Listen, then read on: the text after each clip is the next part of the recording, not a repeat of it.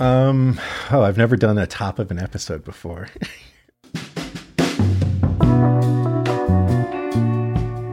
Hey everyone, this is Leon from Fiasco and Prologue Projects.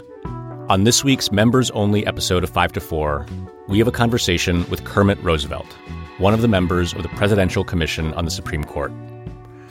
Roosevelt was one of more than 30 of the nation's top legal minds, chosen by President Biden, to summarize the arguments for and against reform of the Supreme Court.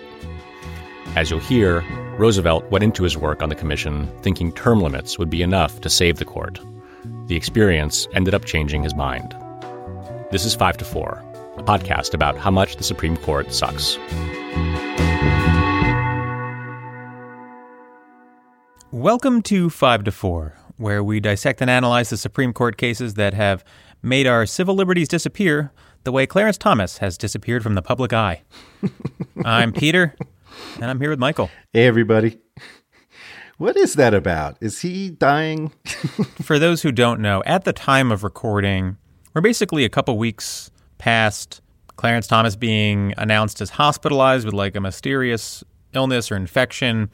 He got out of the hospital, but he has not been seen since, has not been appearing at oral argument. Mm-hmm. Just appearing via teleconference. So he does appear to be alive, but there's a question of, is he hiding a serious illness of some kind, or is he just sort of laying low while his wife enjoys a little bit of the public spotlight?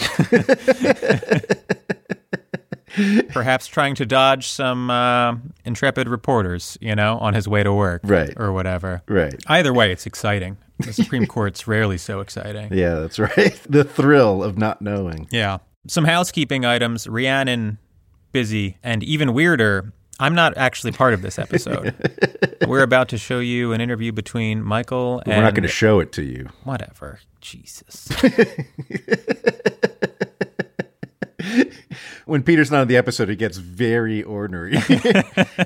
Okay, yes. You are about to hear a conversation between Michael and Penn professor Kermit Roosevelt, who was part of the Biden Supreme Court Commission and had some choice thoughts about the commission, right? Yeah, that's right. I think it's a particularly good time to air this interview. When this episode drops, it'll have just been a few days after Ketanji Brown Jackson was confirmed. And so I think there is a lot of rightful celebration on the left about this. A great, young, talented jurist who's also the first Black woman to ever serve on the Supreme Court. It's a promise fulfilled by Joe Biden. There's just a lot to be happy and excited about.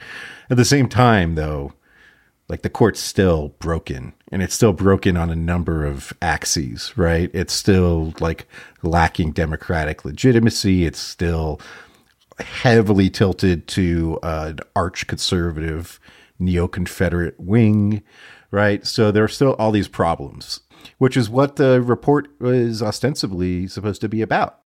Hey, folks, if you want to hear the rest of this episode, you're going to have to subscribe. This episode is one of our premium Patreon-only episodes.